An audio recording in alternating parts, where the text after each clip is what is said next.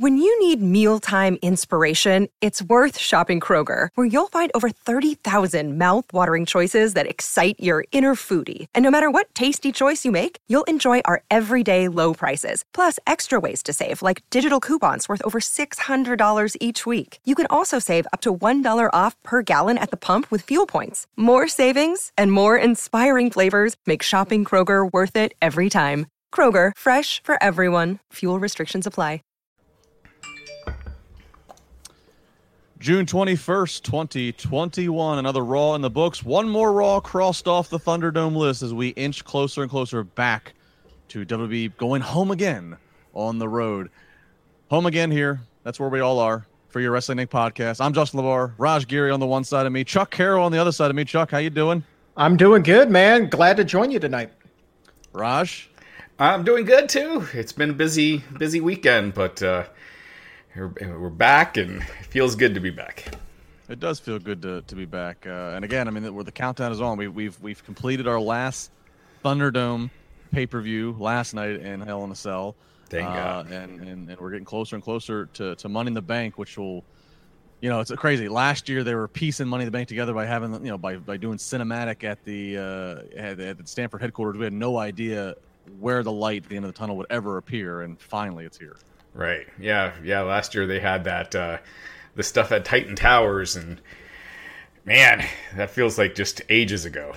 Yeah, really way more than a year, man. I mean, we're talking. It feels like a decade at least. Yeah, I try to block out that portion.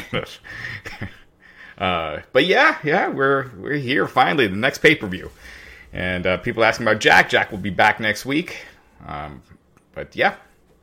Raj, do you think when we get back in front of fans, do you think there'll be naturally an increase in viewership just because the show will be more enjoyable to watch? Just at least initially, do you think so? I do, yeah, for sure. I think you look at the NBA and their ratings were pretty low this season, and then once they started getting the fans back, they jumped up. I just think sports in general, you're going to get more casual viewers watching with the fans, and kind of leaves it to the more hardcores without. So I think at least initially, I kind of have a feeling that Raw is going to be probably falling back to where it's at now. But I think there will be a little increase at first. Chuck, absolutely. You ready to give them a grace period? You're going to give them a pass on some booking when we get some fans back? 100%. They're going to get like a month or a 2-month window where they can essentially do no wrong in terms of viewership. But the fact of the matter is, I mean, even when they, had packed arenas or, at least packed on the camera side, the TV audience, I mean, it just kept eroding and eroding and eroding and eroding. I don't see that trend ending anytime soon, aside from this blip that they're about to get, because it hasn't changed.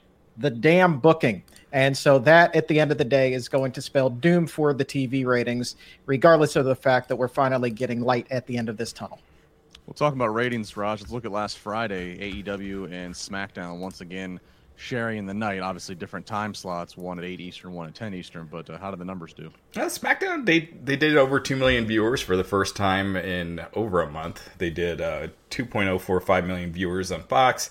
They had the big Hell in a Cell match, but obviously they did have the Hell in a Cell match, but they also didn't have much time to promote it. It wasn't like they were promoting it on TV the week before, so unless you were online, you wouldn't know that going in. So, for where they're at, it's a good number. And it did a 0.54 rating in 18 to 49 demo, so that's up 12.5%.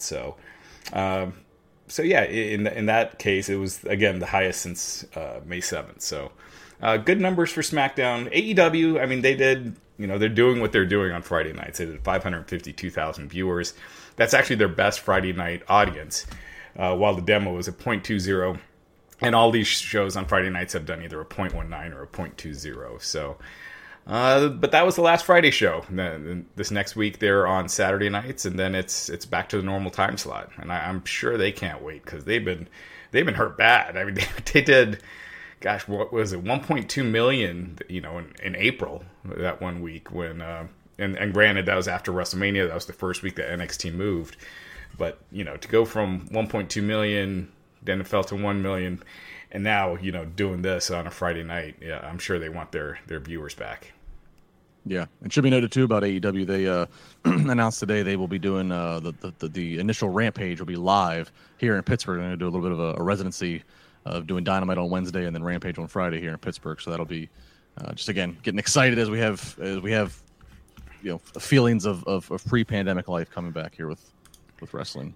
Yeah, absolutely. Joey Adorjan is asking if we're still doing the AEW podcast. That will be back that week when it's back on Wednesday, so in 2 weeks. Very good.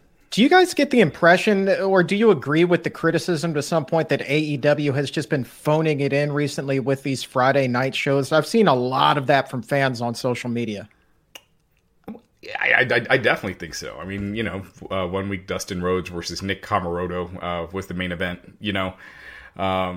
It's smart not to throw out the big guns when no one's watching. You kind of want to save that for when you're back. So I can't blame them. I think that's the right move. But yeah, I mean, there hasn't been much must see, and the must see stuff. The really interesting stuff they're doing, like how Saturday Night's Main Event used to do, or when Colbert, those guys, they put the big stuff at the top of the show since it's so late, and then the viewership trails off. So yeah, but I do think that it'll be different once they're back on Wednesdays, even though they have a pretty loaded Dynamite coming up this Saturday with Omega and Jungle Boy. Fernando Perez, $1.99 super chat, says, y'all think Woods turns on Kofi soon? # we miss Jack. As Rush said, Jack will be back next week. But yeah, let's get into this Woods and Kofi and all. That's what's going to kick off Monday Night Raw, is we're going to see Bobby Lashley, MVP, and the harem of beauties come out to celebrate before being interrupted by New Day. And real quick, there was one other news item before we jump into Raw. But Karrion Kross worked a dark match tonight. It wasn't even a dark match. He's on Main Event this week. He wrestled Shelton Benjamin, and Bronson Reed wrestled Drew Gulak. So Scarlett Bordeaux not with Karrion Kross at the taping. So, but she was also backstage. Apparently, they have some different ideas for her. So yeah, I mean, they're going to be called up sooner than later. And WWE, once they're back to being in front of fans, it's kind of like this reset. They need some fresh blood. And you knew with Karrion Kross from the beginning, he was being groomed for this. I can't remember there being a call-up quite like this where they did kind of a soft launch on Main Event. I mean, this is the first time, right? Am I missing something, or is this the first? There have been others. I know Chelsea Green in the past had worked some Main Event matches, but as far as like... But the NXT champion. Right, yeah, the NXT champion. While holding the title. Yeah, so that would be a first, I believe. This scares me. I mean, look, I said it... after Kross won it back again when he came back from injury, I said the next time he loses, if he loses, maybe they pull an Asuka. I said the next time he loses will be his last match in NXT. Yeah. And maybe that's around SummerSlam time, but this scares me. I mean, I knew he's inevitable. He's going to come to Raw or SmackDown, but this scares me to be doing, and not that nobody's watching Main Event, but just to see them even experimenting, I guess, with him without Scar. I don't know. This worries me. Yeah, I mean, they have such a cool act. Why, I think a lot of people have been saying that entrance alone will be just cool to see with fans in the big arena. And it's kind of like they're screwing with it already before, like they're putting their WWE fingers on it when they don't really need to. This is kind of their kind of act that, that Vince usually likes, that would get over.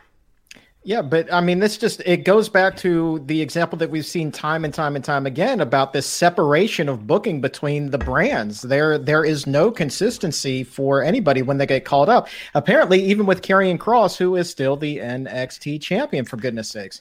Yeah, that's a weird one, because they could have easily taken the title off of him at that last takeover when it was the 5-way, right? Was it a 5 or a 6? 5. 5. Yeah, and they could have easily gotten the title off of him without him getting beat.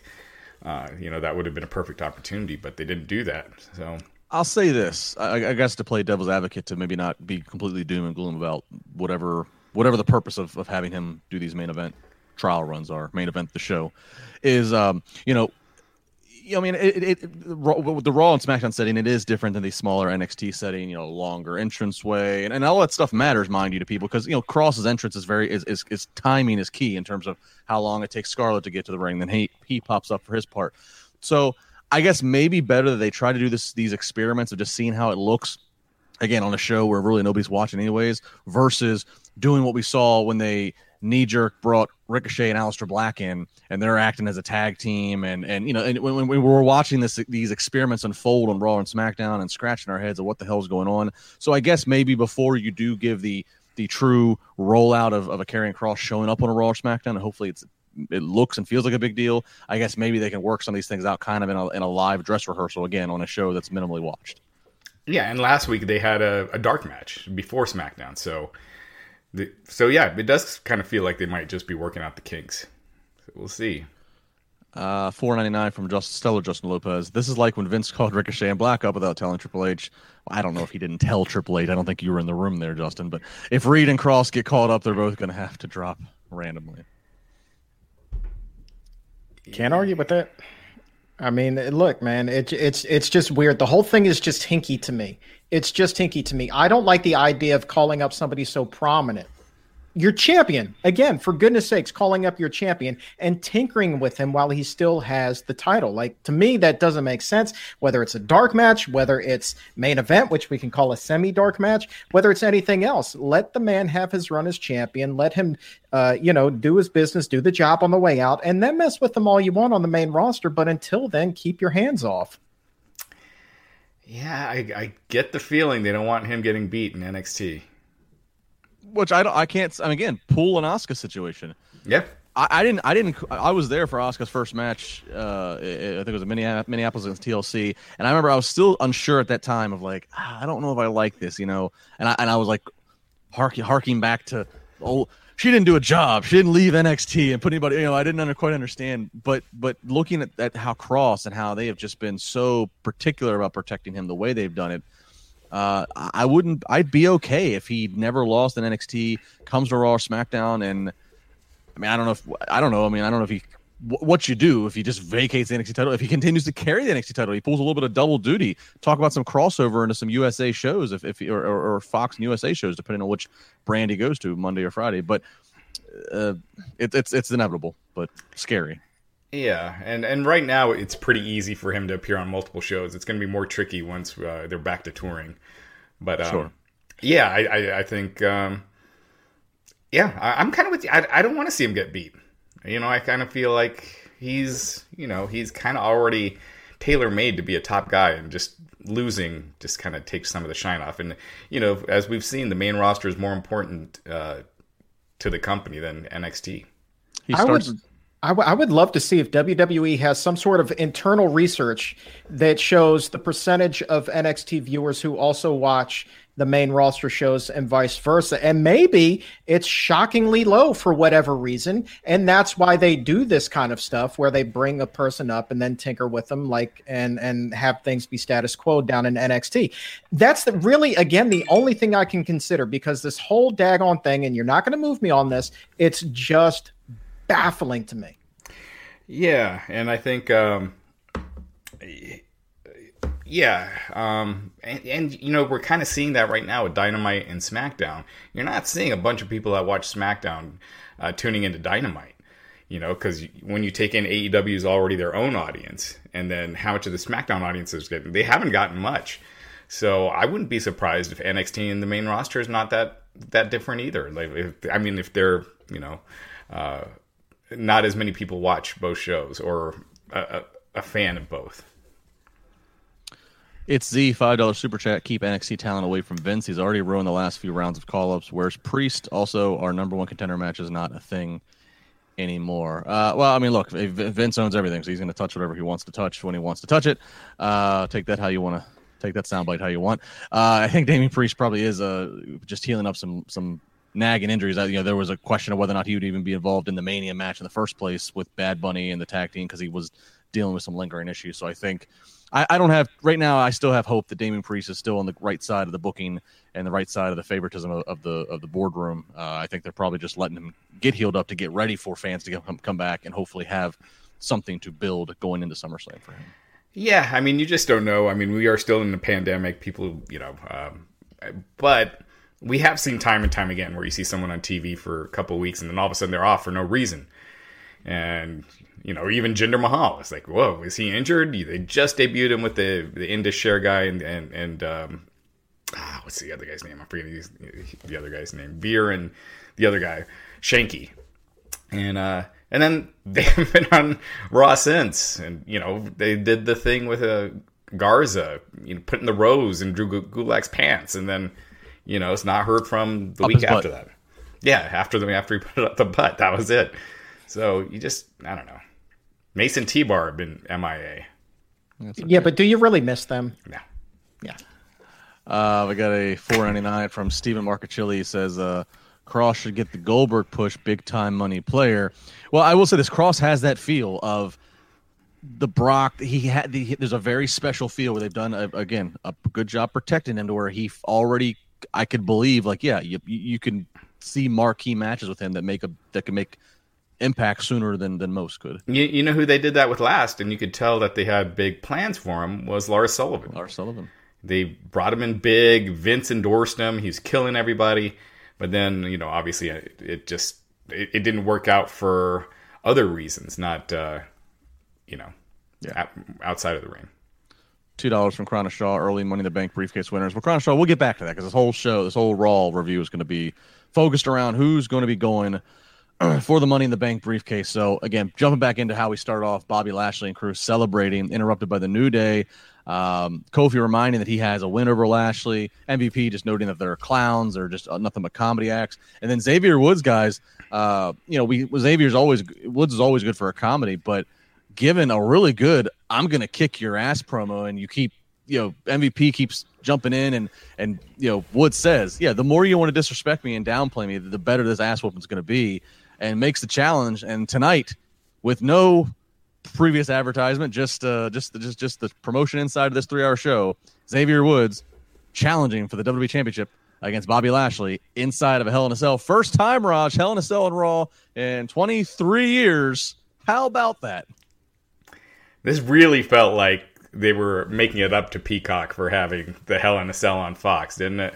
Mm-hmm. Yep. All of a sudden, 4 Hell in a Cell matches over 4 days. I mean, it was it's really watering down this gimmick, but it really felt like they were doing this to make USA happy. Like, there were the reports that USA was not happy that the Roman Reigns match got pulled from Peacock to Fox, and this seemed like a way to acquiesce that. Yeah, but so even that, Matt, though, they had a little bit of a heads up, a little bit of time to promote that before the show went on the air. And by the way, that's arguably the top guy in WWE right now, in the ring with a future Hall of Famer, first ballot, no doubt about it, right? And on this side, no offense to Bobby Lashley or Xavier Woods, neither one of them are Roman Reigns or Rey Mysterio, and you don't get a heads up. You get no time to promote this match. It's just announced at the beginning of the show. I'm not sure that USA is going to see the bump in this that they were probably hoping for. Yeah, but even with Roman Reigns with that match, they only started advertising it the day before. Like, it wasn't like it, it had they had been hyping it on TV. I could see Peacock, because this is going to be an issue. Is the TV ratings going to be more important, or is Peacock subscriptions? Before with the network, they wanted those numbers up. Now they don't care. So are they going to be giving away these big TV matches? I mean, these big matches on TV for the big rating, as opposed to, trying to get the Peacock subscriptions up. Yeah, and this was I harped on it. I know other people, like Eric Bischoff, harped on it, rightfully so. When we found out that Fox was investing what they were investing in SmackDown, and the big talk was, okay, now we're going to have, SmackDown on Fox, Monday on USA. I thought it was going to be more about personnel. Oh, Reigns goes to this show. I thought it was going to be more about personnel and who's there. We're seeing it over petty gimmick matches. Oh, you move the Hell in a Cell match, So, and like we're still in the early stages of the next 5 years of this dynamic. And then when we knew that Fox was getting SmackDown, that was when we still had the WWE Network. Now the network's on Peacock. There's a whole other element to this.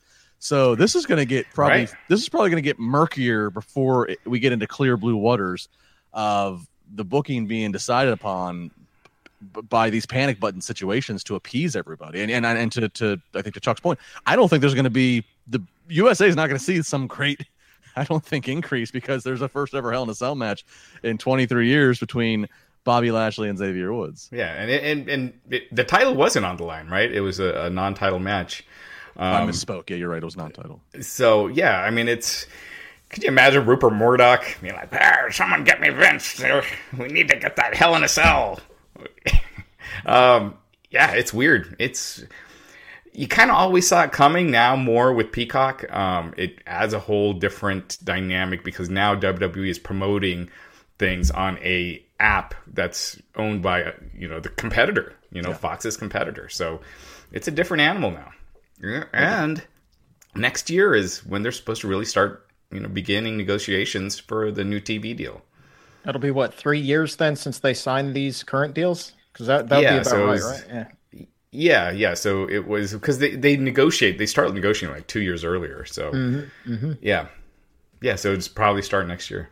Watch, maybe Fox is going to start asking for like their own, their own equivalent of a pay-per-view, like their own specials, kind of like no, seriously, they might to say, look, we want you to build these Friday storylines to pay off at our big special, not to pay off on Peacock. Right. Yeah. I mean, I don't think it's out of the realm of possibility to have happen.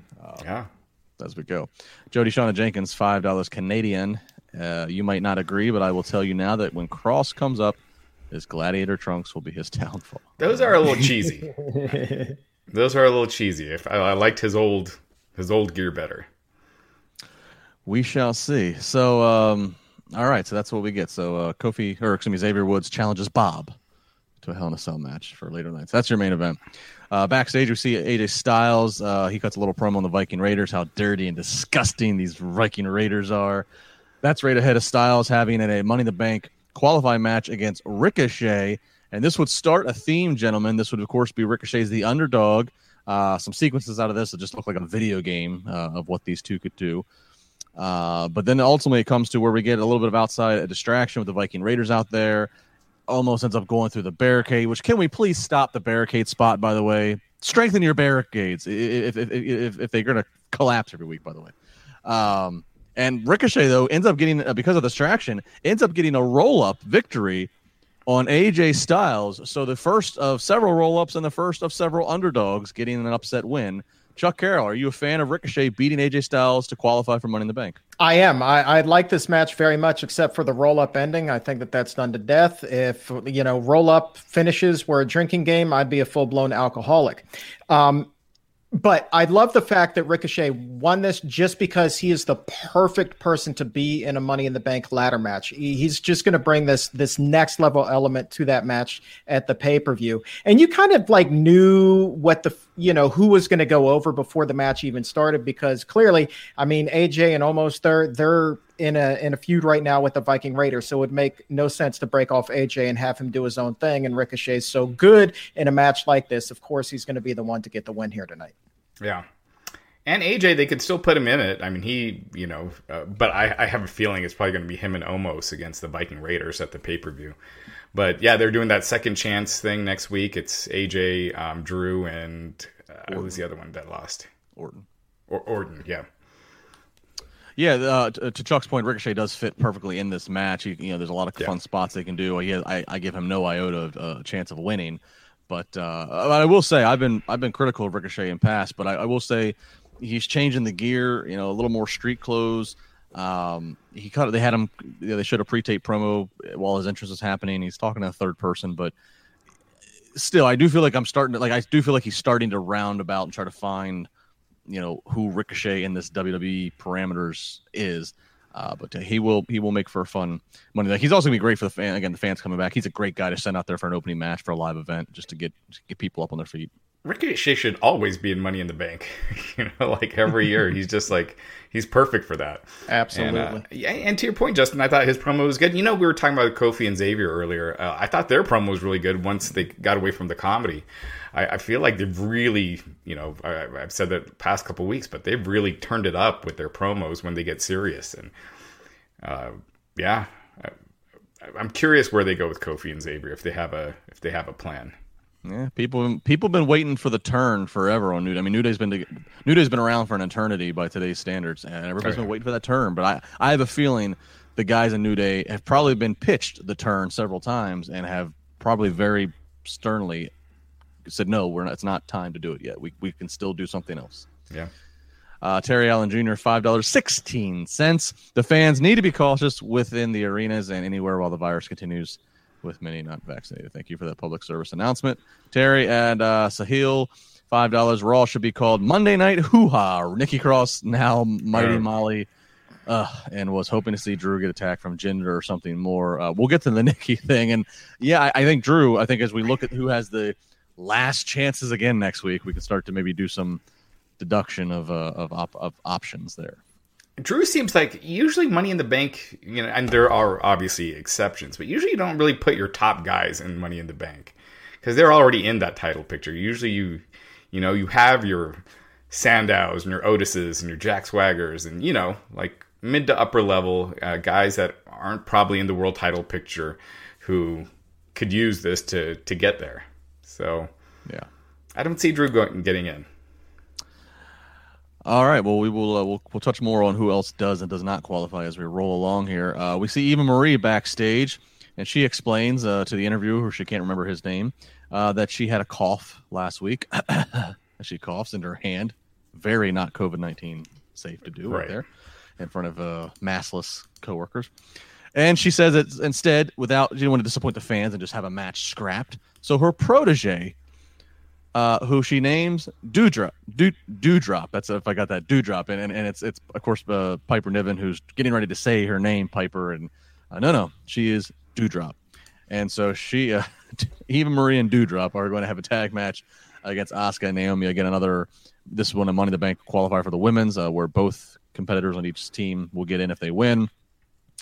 And this, guys, I mean, they really must feel and to measurement of social media chatter and segment by segment numbers, they must feel that this Eva Marie stuff has garnered attention because they made a point to have the backstage thing to set you up that this match is coming, and then they have the entrance with Eva, but then they go to the break. I mean, and whenever they do that, that means they feel that can hold the audience. And we get basically Doudrop doing all the work as Eva is just hanging out on the outside of the ring. And then Eva tags herself in to come in and what she thinks is going to steal and get the pinfall victory, but it's not. It's a kick out. And then Doudrop says, "Nah, I'm out of here." And she drops to the outside, leaving Eva Marie all to herself. Eva gets rolled up. There you go. Take a shot there, Chuck. And we have a pinfall victory for Asuka and Naomi, who qualify. And all of a sudden, already, Eva Marie and Doudrop already having some problems. Eva Marie already pinned for her first match, technically, really her first match. It's way too soon to be doing the split already. The girl just, Piper Niven just got her name this week. It seems very rushed. I mean, we'll see how it plays out. But it seems weird to do the tease of a split before they were even really a thing. It does seem weird, but I kind of wonder if there's somebody else waiting in the wings that we haven't heard about that will wind up being Eva Marie's full-time protege moving forward. It's also my hope, just being an optimist, that if they do in fact drop this allegiance so quickly, they drop the Doudrop name equally as fast and let the poor girl go back to being Piper Niven, because as I said on Twitter, the name Doudrop means that you are DOA. Period. So if she wants to succeed, man, you got to get rid of that name. Oh yeah, yeah, and I think that's where we're headed. I mean, this is a little bit quicker than I think. I think we thought that Doudrop would just be the gullible lackey for at Raw booking pace 3 months. So the fact they're already doing this so quickly, yeah. But I do like the story of she eventually stands up and says, "My name is Piper Niven." Stands up for herself. She's not going to be bullied. Of course, dealing with some crazy bullying on social media because of her appearance. I think there could be the great story here very quickly, and Eva Marie is just a very dislikable heel. And yeah, maybe there is another person that is the real protege. So I'm on the hook. I'm interested, and I do see the heat, the comedy heat, and Eva Marie has shown that she, at least her character, maybe she's trained and gotten better legitimately, but at least her character still just got rolled up and pinned. Her character can't wrestle and avoids wrestling at all costs. So the fact that she has a protege, there is comical heat to me in this. It is weird that they trademark Doudrop. If it's something that they're not gonna commit to or do for a while, it seems odd to trademark the name. But I'm all for them dropping that name way sooner than later. I think it's just I just think it's terrible. I came out the bathroom. I felt lighter. I looked at Bruce. Bruce, I just had a glorious Doudrop. Oh my God. That could easily have been how that name came up. That's not a bad idea, pal. Lord have mercy. All right. Moving on. More with the women here. Charlotte and Rhea Ripley. It's official. They are going to have another match at Money in the Bank after Sonya Deville and Adam Pearce needed to lay down their management fist of iron and Rhea Ripley. How dare you try to abuse these rules of titles can't change hands on a DQ? Guys, who's still interested in this? Bueller? Man. It just feels like Drew and Lashley. It's just gone on forever, even though it hasn't gone on quite that long. I just feel like they need a change of scenery. I don't know. Rhea Ripley, maybe something with Bianca or SmackDown. I don't know. Just I don't know. It just feels like it's just been being done forever. Do you guys get the impression, though, that there's some sort of stipulation that will wind up being announced for this match at the pay-per-view? Because a straight-up rematch coming out of a match that ended in a DQ doesn't make a whole heck of a lot of sense. And I guess the only thing left for these two to do to build to that match is to throw in some sort of a stipulation. That's where I see this thing going. But I do agree with both of you that this thing is just kind of like biding a little bit of time until they can get whatever the women's title match will be at SummerSlam in place. But this to me seems to be filler right now. Yeah. Well, you're right. Logic would say if management's upset that she just abused the title didn't change hands of a DQ, yeah, you'd work this into a match, last man standing or just a no DQ match or something. Or Hell in a Cell. Or Hell in a Cell. Hell. The cell's out. We just do it every week now. Don't send it back to the warehouse just yet. We got more needs for it. Yeah. Yeah, I agree. It does need a step with how that last match ended. And who's the baby face? Because I mean, if you abuse the power, like if you abuse the rules, like Rhea did, that's the heel thing. But then you have Charlotte, who's like, you're learning, bitch. And I mean, who am I supposed to be siding with here?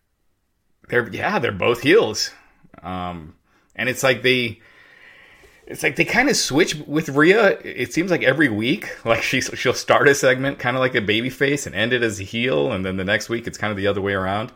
Now it's confusing, and the storytelling it just hasn't been strong. Yeah. Is there any way that they wind up doing the tag bit coming out of this? Because like if Charlotte's saying, "Now you're learning, bitch," then it kind of makes you think, well, maybe that's where they're going with this down the line. Yeah. Well, do you think? I could see that too. Do you think Becky, when she comes back, I think it's pretty clear she'll be back by SummerSlam. Do you put her on the Raw side or the SmackDown side? Got to put her wherever Seth Rollins is, right? So that's Friday nights right now, unless they're doing the draft right after and they move Seth over to Mondays. Yeah. Get Fox on the phone again. Yeah, I hate the whole we got to keep the happy couples on the same tour type of thing. I mean, I know it's a reality of life and morale, especially if it's two people who are like upper, like Seth and Becky are, but yeah, focus on your business. Put her where you need her. Put her for business sake. Like, these two are professionals. They got in the business. They know they're not going to see each other every single day. Like, I don't know. That's just me. I know if they're listening to this right now, they're probably like "F you, LeBar," but that's just me. Put her where business needs them. And it does look like right now all the house shows they're doing are super shows. So they'd be traveling together to those. I don't know. I'd have to Chuck. I'd have to see like a spreadsheet of like what girls on what side, and like really take a look at it, figure out like where you put her. Yeah.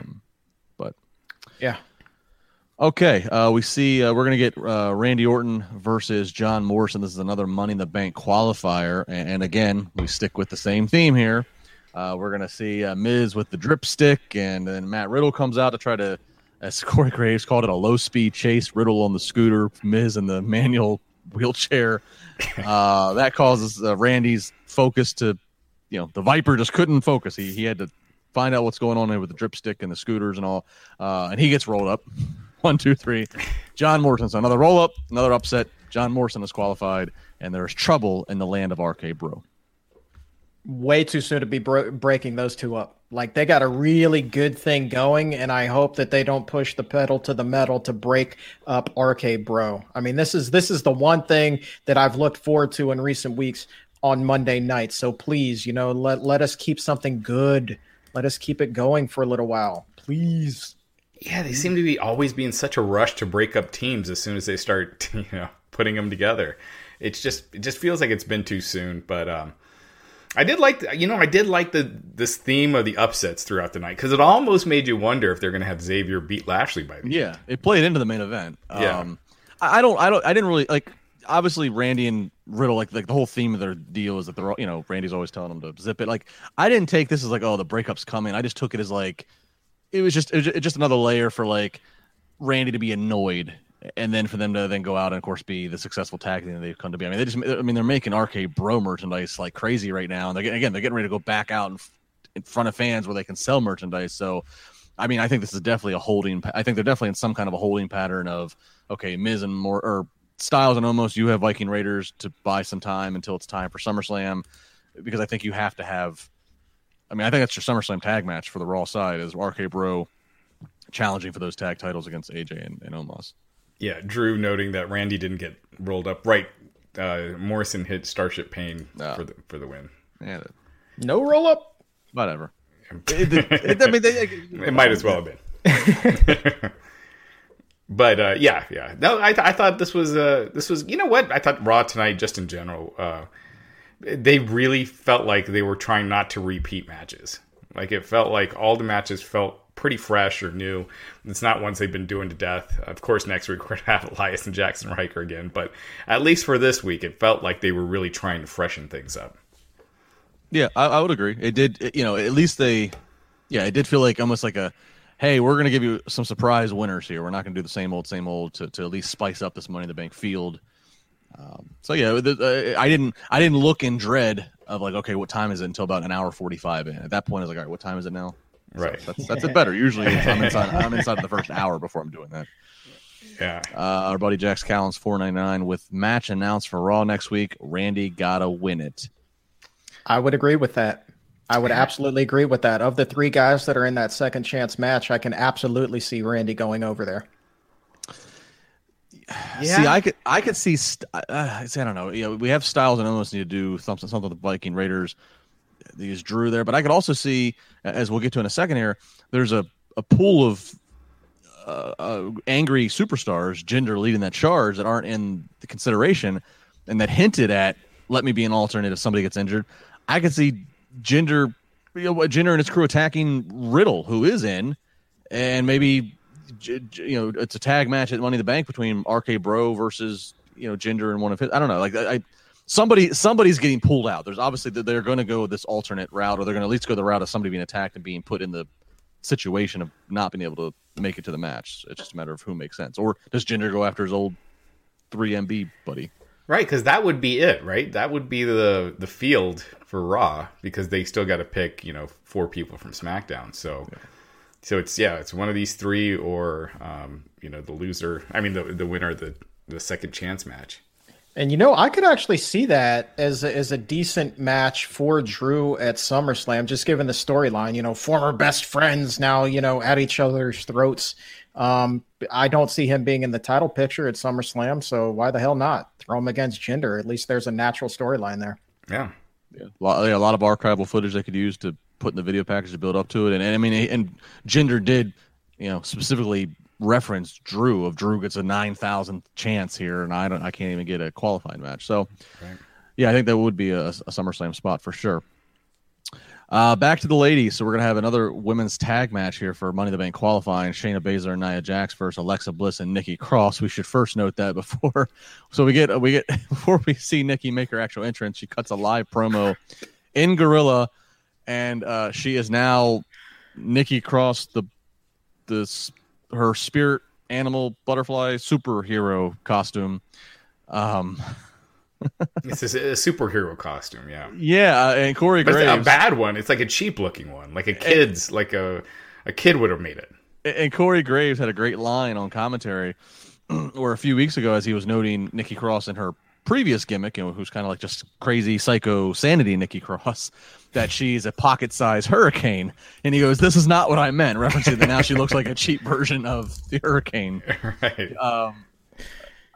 I don't even know where to start here. That costume really was so cheap. I'm wondering if this was one of those things where she showed up at the arena today and they were like, "Oh, by the way, we're going to do a gimmick switch for you. Here's what we have left over in the trunk from 1993. See if this fits and go on out there." It was tailor custom made. It fit her perfectly. You know what? Actually, I'm gonna speculate, but I'm gonna speculate that, the Nikki Cross kind of crazy sanity, kind of like the Daphne 2.0, if you remember Daphne from the WCW days. I kind of think that maybe she might have asked for this or is welcoming this, that like this has a more range for her to be more like, I don't know. I don't think this is something where she's been saddled with it and she's like, "Oh, damn." I think that she's probably looking forward to trying to get this over. Let me tell you something. Everybody wants to be a superhero unless you're in WWE, right? Okay, the only superhero that I can remember that had any sort of legs is Hurricane Helms. All right, That's the only one. Everybody else, it's just not going to work. I can't see this working out long term for poor Nikki Cross. Well, Stella Justin Lopez with a Dynamite drop in and $4.99 for Raj's bank account, saying this was Nikki's idea, according to her husband Killian Dane's tweet. So maybe there we go. Go with God. It gives her something. There is that. I just think, again, the outfit just looked really cheap. I mean, look at Molly Holly's old outfit. That looked futuristic compared to this one. Futuristic. So, yeah. I mean, it just looked bad, but it just stands out too. So maybe that's the point. All right. Well, so we get this match here, and of course, the underlying thing here is Alexa Bliss and her voodoo mind games, as she is able to. So Alexa Bliss has her dolls and acts like she's 5 years old or 10 years old or whatever, and now she's with someone who dresses up like a superhero. And her and Nikki Cross got along just fine. There was no problems there. Nikki did the grunt work while Bliss did the Jedi mind tricks. They came to where Bliss was getting ready to mind trick Reginald into slapping Nia Jax, but Reginald snapped out of it before that could happen. But ultimately, we'd end up seeing Shayna and Nia get the victory here, right? Is that how this went down? No, it was Alexa. No, Alexa and Nikki won. Alexa and Nikki. Oh, that's right. That's right. Nikki got the pin on. Oh, yeah, she got the pin on Shayna, right? Yeah, you got to have the superhero fly in the ladder match, man. Yeah, that's right. So, so Alexa Bliss and Nikki Cross have qualified for Money in the Bank. Thumbs up, thumbs down on Alexa's new entrance music tonight. Thumbs up. Yeah, it'll get some getting used to, but I thought it was cool. It was fine if I'm not a big fan of this gimmick. When I hear it, it's like, damn, they're sticking with this for longer then. But at least it looks like Lily's gone. Wow. Still in timeout. Still on timeout. They just didn't do a backstage playground thing. I mean, so what is Bliss just carrying on is it kind of like a horror franchise where the Fiend's no longer the star and now the franchise is just pivoting to, we're just moving all the bells and whistles of Funhouse to her? Or like does Bray or Fiend or somebody come back and they're back to being remarried and rejoined? Like what are we doing here? I can almost guarantee you they don't know what they're doing here. Well, that's encouraging. I mean, yeah. How do you kill this gimmick and put a bow on what happened between her and the Fiend? I mean, like the only thing right now that pops into my mind is they finally get around to doing Sister Abigail, and she comes in and gets revenge for Bray here. That's the only way I can see this working. And then Alexa goes back to being good old fashioned Alexa Bliss and drops this whole voodoo mind trick gimmick. The sooner the better. Yeah. I mean, I know how long have we been waiting for some sort of big payoff, whether it's the doll or him coming back from being burnt to a crisp? Well, we've been waiting for a Sister Abigail for years. Everybody's been waiting for that. That some incarnation of Sister Abigail. Wasn't that supposed to happen? And then like a bunch of people got sick, and that kind of poured a bucket of cold water on those plans. I don't know. That's one of those things like the Bo Dallas joining his, like I think it's one of those things where I think it's been fan booked so much. Who knows where the reality is of that? And I'm sure it's been come up in creative meetings, but as far as really going serious with it, I don't remember hearing anything. Yeah, maybe somebody in the chat knows. I don't think I'm dreaming that one up. Well, no, I mean, I think there's, again, Chuck, I think there's been like, oh, they were supposedly going to go this, but like, it's one of those things like how serious of a pitch was it? Was it something like somebody just passed off in conversation and then it got fan booked to the nth degree, or like, yeah, was that on the books and they got to the arena and something, I don't know. Again, I just go back to like it's like we always heard like Bo Dallas supposedly. No, you're right.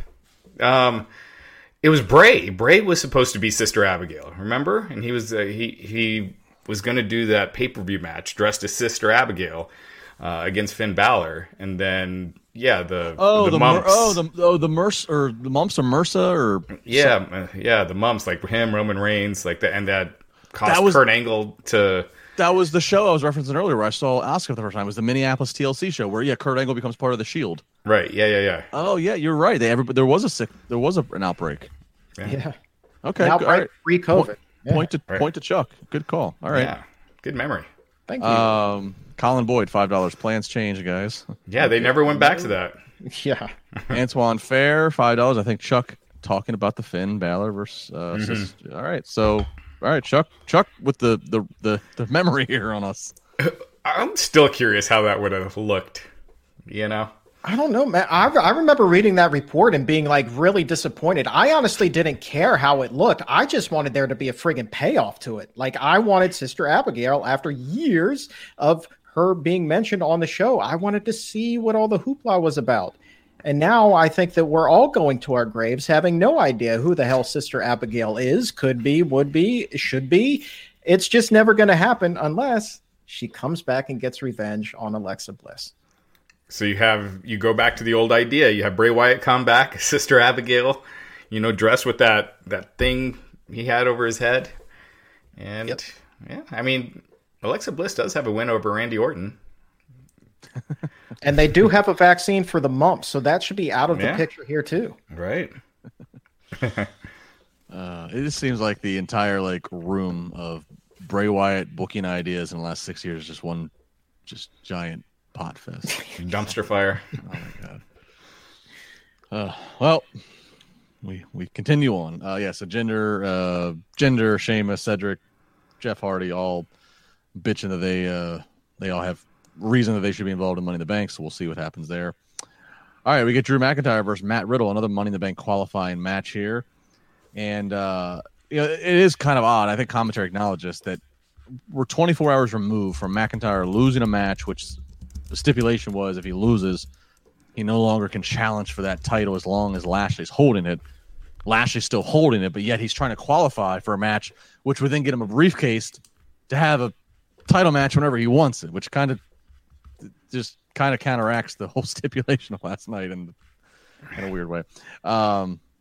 These two guys going at it. This is a fun, two big guys, two athletic, physical guys. So really, if you didn't watch Raw, if you're listening to us for the pointers, go back and watch this one. This is a really well worth bell-to-bell match here. McIntyre, of course, bruised up from the back on his back from the night before.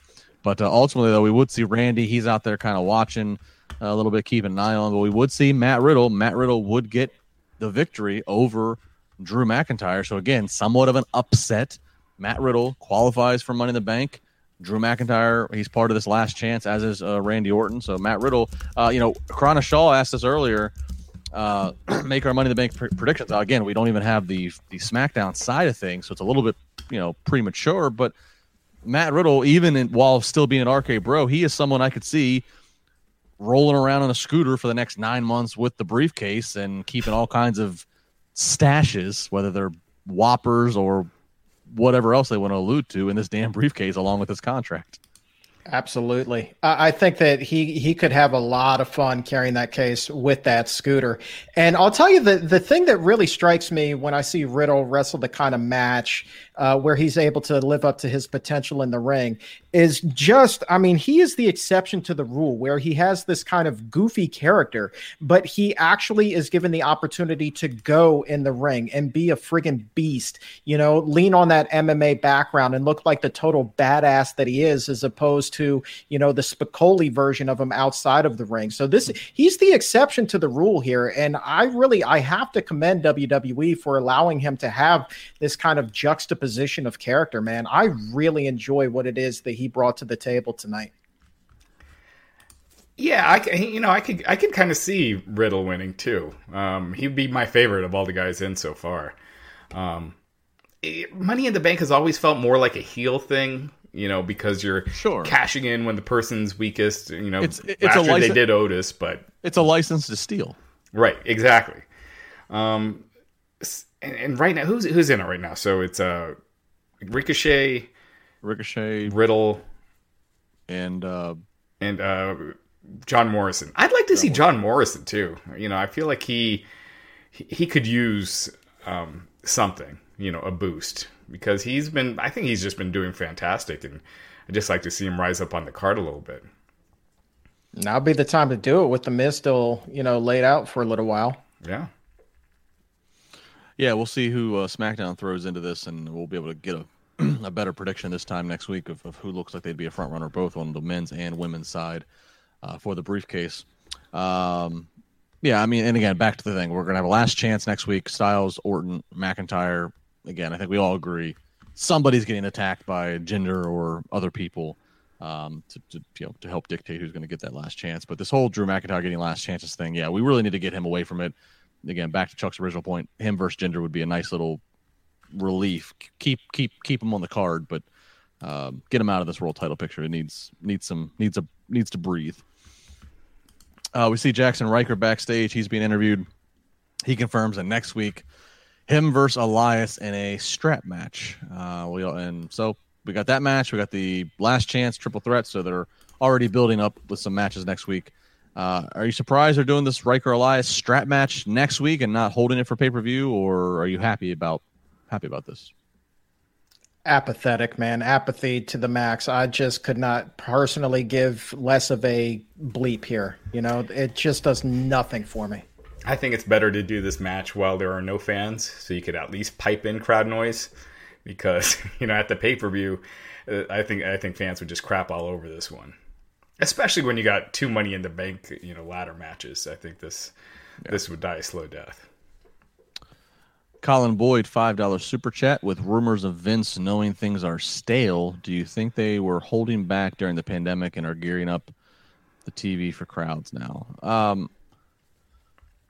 Well, I mean, to rumors of Vince knowing things are stale, I mean, Vince, I mean, I don't know. I think Vince looks at the profit and loss, and they're, you know, they're profiting at an all-time great. So I don't know about the rumors of him knowing things are stale. I do agree that I think just collectively they all, you know, see, okay, now we have crowds back, like we need to like roll out in a big way, and which is why SummerSlam will probably feel like a WrestleMania in terms of the marquee matches. I had said weeks ago I thought Roman Cena and Lashley and Lesnar were the 2 biggest things you could realistically do, and I think that I'm going to be right.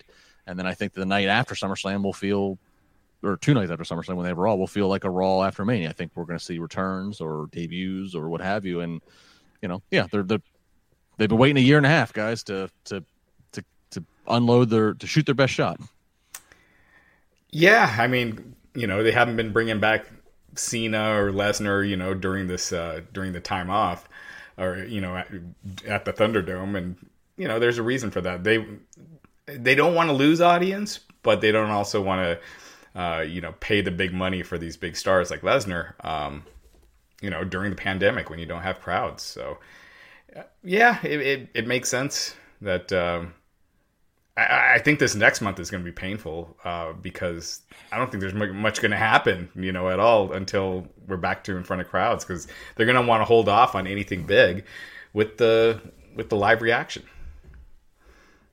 Yeah, no, I agree. Well, as soon as they pinpointed dates and said we are going back on the road full time, I was like, oh my God, like between now and then, now that they actually have the date of when they get out of the tunnel and they're in the light, it's going to be painful between now and then, because everything's just going to be, let's just hold it all in reserve. At least 6 months ago, there was still a giant question of like, we don't know when we're going back on the road. So maybe you put your best foot forward with what you have to work with in that time. But now that you have the target date, it's like, oh, we just got to stall for 3 more weeks. We can do that.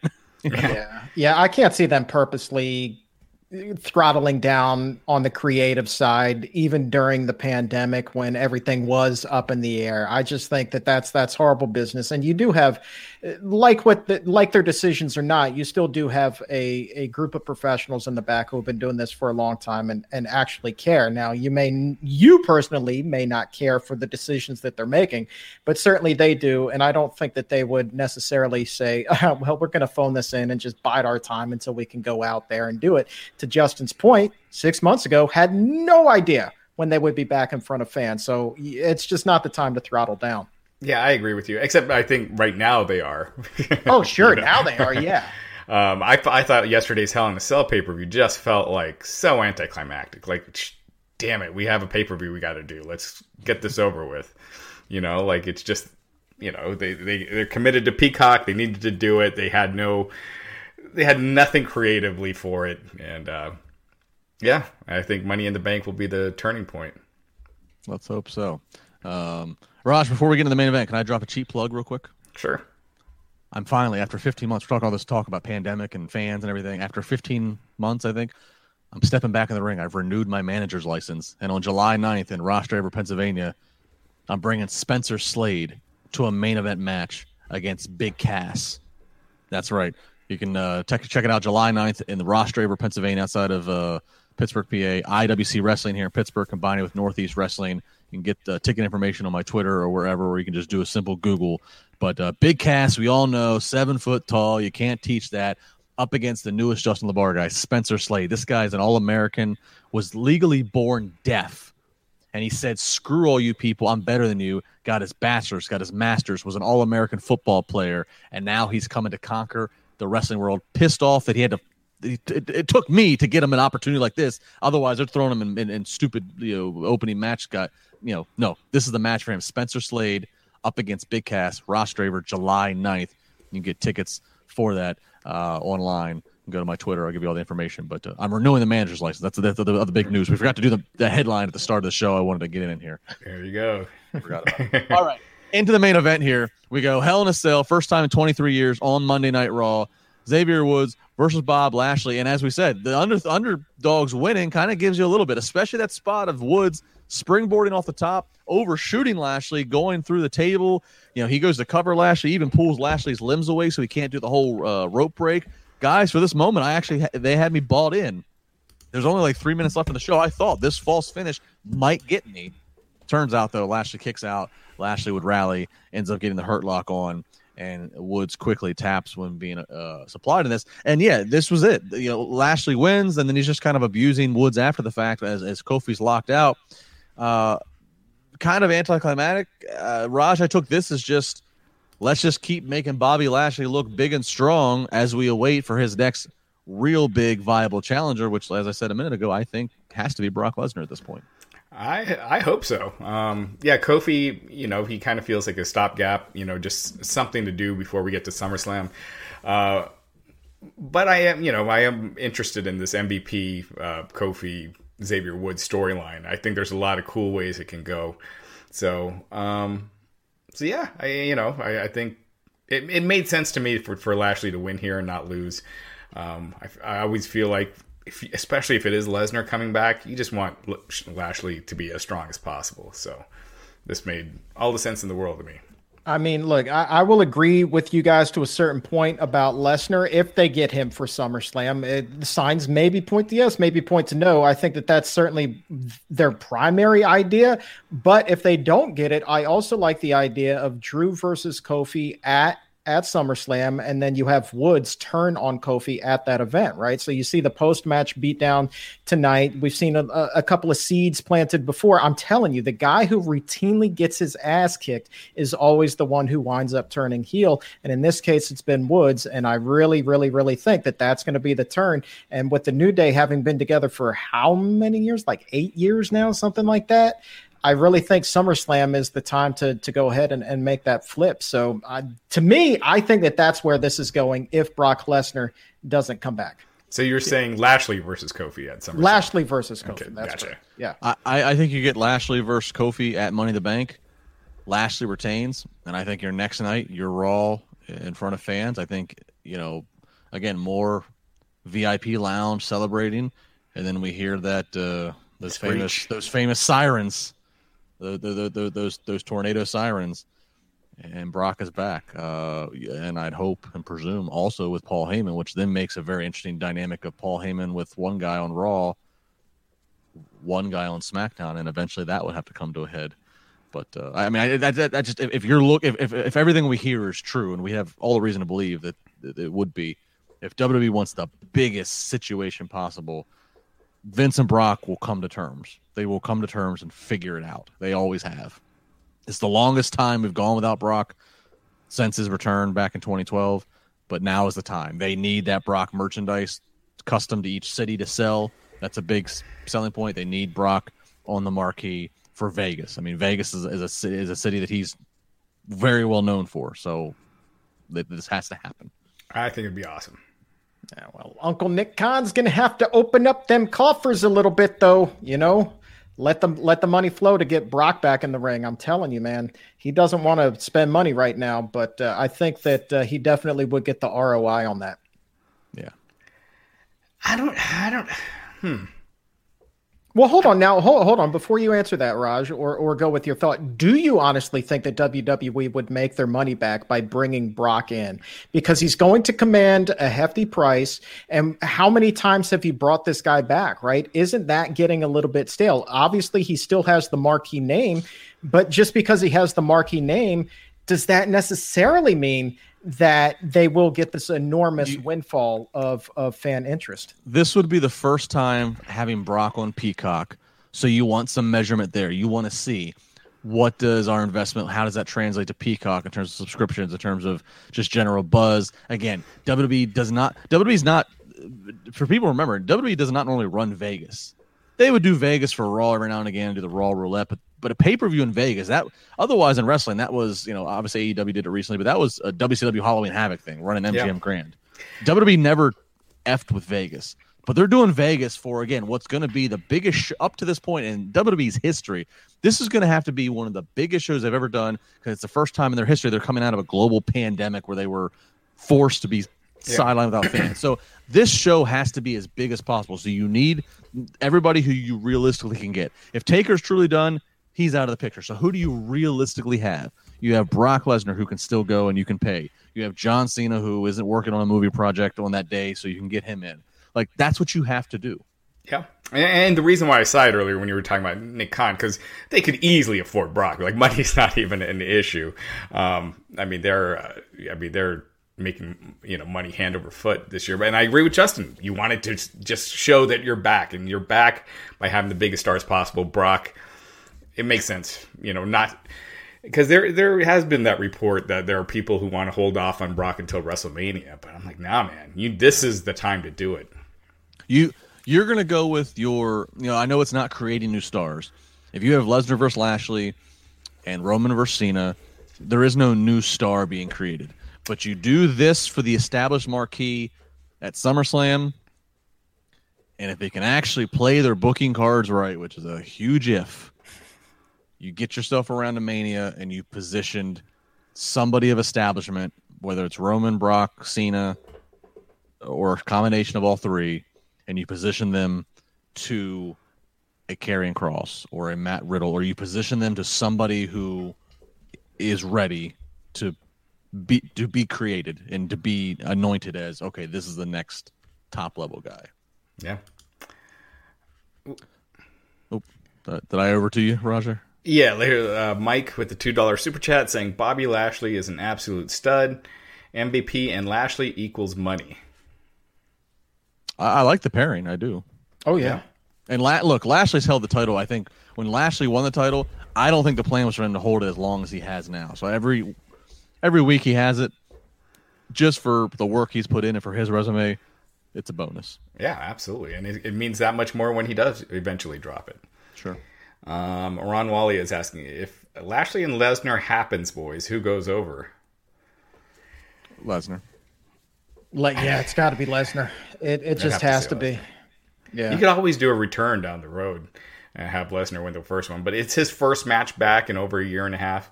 I think he's got to win that one. Yeah. Oh, sorry. Go ahead. Sorry. Jax Callens, $4.99. I want Brock Lashley, but last night Chuck disagreed. Lashley looked weak, tossed around, cheap win. Lashley needs to be booked as a beast, damn it. So, Chuck, catch me up here. What's your thoughts on this? What's Jax talking about? I think he against Drew. He thought that Lashley looked weak against Drew. Yes. Drew came out looking much better last night, in my opinion, than Lashley did. Kind of cheap one, as you alluded to. But regardless, man, I do like what they're doing with Lashley right now. I don't see him carrying that title past SummerSlam, no matter who the opponent is, to be perfectly honest with you. I think that title's coming off, but you guys have actually really sold me on the real need to have a marquee name come in. So as much as I like the idea and as much as it seems to make sense in my head to have them go with Lashley versus Kofi at SummerSlam, Lashley versus Lesnar makes more sense to me. I'm still not sold that the ROI is there, but at the same time, it is important for other reasons to get that big name in there. And there is zero chance whatsoever that if it is in fact Lesnar, that he doesn't go over and get the title. Yeah. And to the ROI point, I mean, it won't be there just because they're not making any extra money off the Peacock deal. They're getting what they're getting. And then they're already selling well with tickets. So it's probably going to sell out without Lesnar. So you don't need him to sell it out. But still gets that mainstream buzz that they covet so much. Exactly. And there's a few people that are Googling acronyms. They're saying return on investment, ROI, right. By the way. Right. I didn't want business acronyms to just be flying around. Everybody going, what the ROI? What's that? Is that kayfabe? What is that? Stand by. We're doing SWOT analysis before. Yes, we are. What are our strengths, weaknesses, opportunities, and threats? There you head. There Look we at go. You. Okay. Yeah, you can tell I just had to do a SWOT recently. All right, that was Monday Night Raw for June, I guess it was 21st, now as we crossed over on my time zone into the midnight threshold. Gentlemen, any final thoughts on this Monday night? I mean, as far as what Raw has been doing recently, I thought that this is trending in a positive direction just based off of the matches that we saw for the most part. Obviously, there's a lot that we could still sit here and say, that was poo-poo. But this is better than they have been doing, so that's moving in the right direction, even if they are phoning it in. So maybe that's the lesson here, right? Throttle back and good stuff actually happens. Yeah, I thought... Again, I like the fresh matchups, that it wasn't just the same repeats this week. So, we're kind of in that home stretch of these final Thunderdome shows. There's not going to be anything crazy these next few weeks, most likely, but we're getting there. But I thought it was better than recent weeks. Agreed. We are getting there. So we keep on rolling here at Wrestling Inc. Tomorrow's NXT, so some combination of somebody on this podcast will be back tomorrow night for NXT. No Wednesday, of course, Dynamite. We'll get into SmackDown Friday. There'll be post SmackDown here. I'll be on Busted Open as I am normally on Friday morning at 10 a.m. Tune in there with myself and Mark Henry and Dave LaGreca. Make sure you hit the like or subscribe button. Leave a nice comment. Please be nice. Tell a friend. You can check it out here on YouTube, Twitch. Subscribe to any of the audio channels if you don't want to see our faces. That's understood. All that good stuff. And, of course, we'll be back next Monday night for another edition of Raw as we count down the end of days for the Thunderdome. He's Chuck. He's Raj. I'm Justin. Have a good night. Have a happy dewdrop. Thanks for joining us. Save big money now on new siding from LP SmartSide at Menards. Update and beautify your home with your choice of 13 timeless colors of pre-finished engineered siding.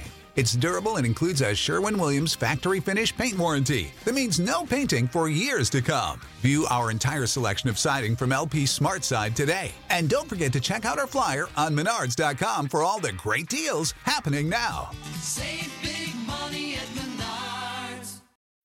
When you need mealtime inspiration, it's worth shopping Kroger, where you'll find over 30,000 mouth-watering choices that excite your inner foodie. And no matter what tasty choice you make, you'll enjoy our everyday low prices, plus extra ways to save, like digital coupons worth over $600 each week. You can also save up to $1 off per gallon at the pump with fuel points. More savings and more inspiring flavors make shopping Kroger worth it every time. Kroger, fresh for everyone. Fuel restrictions apply.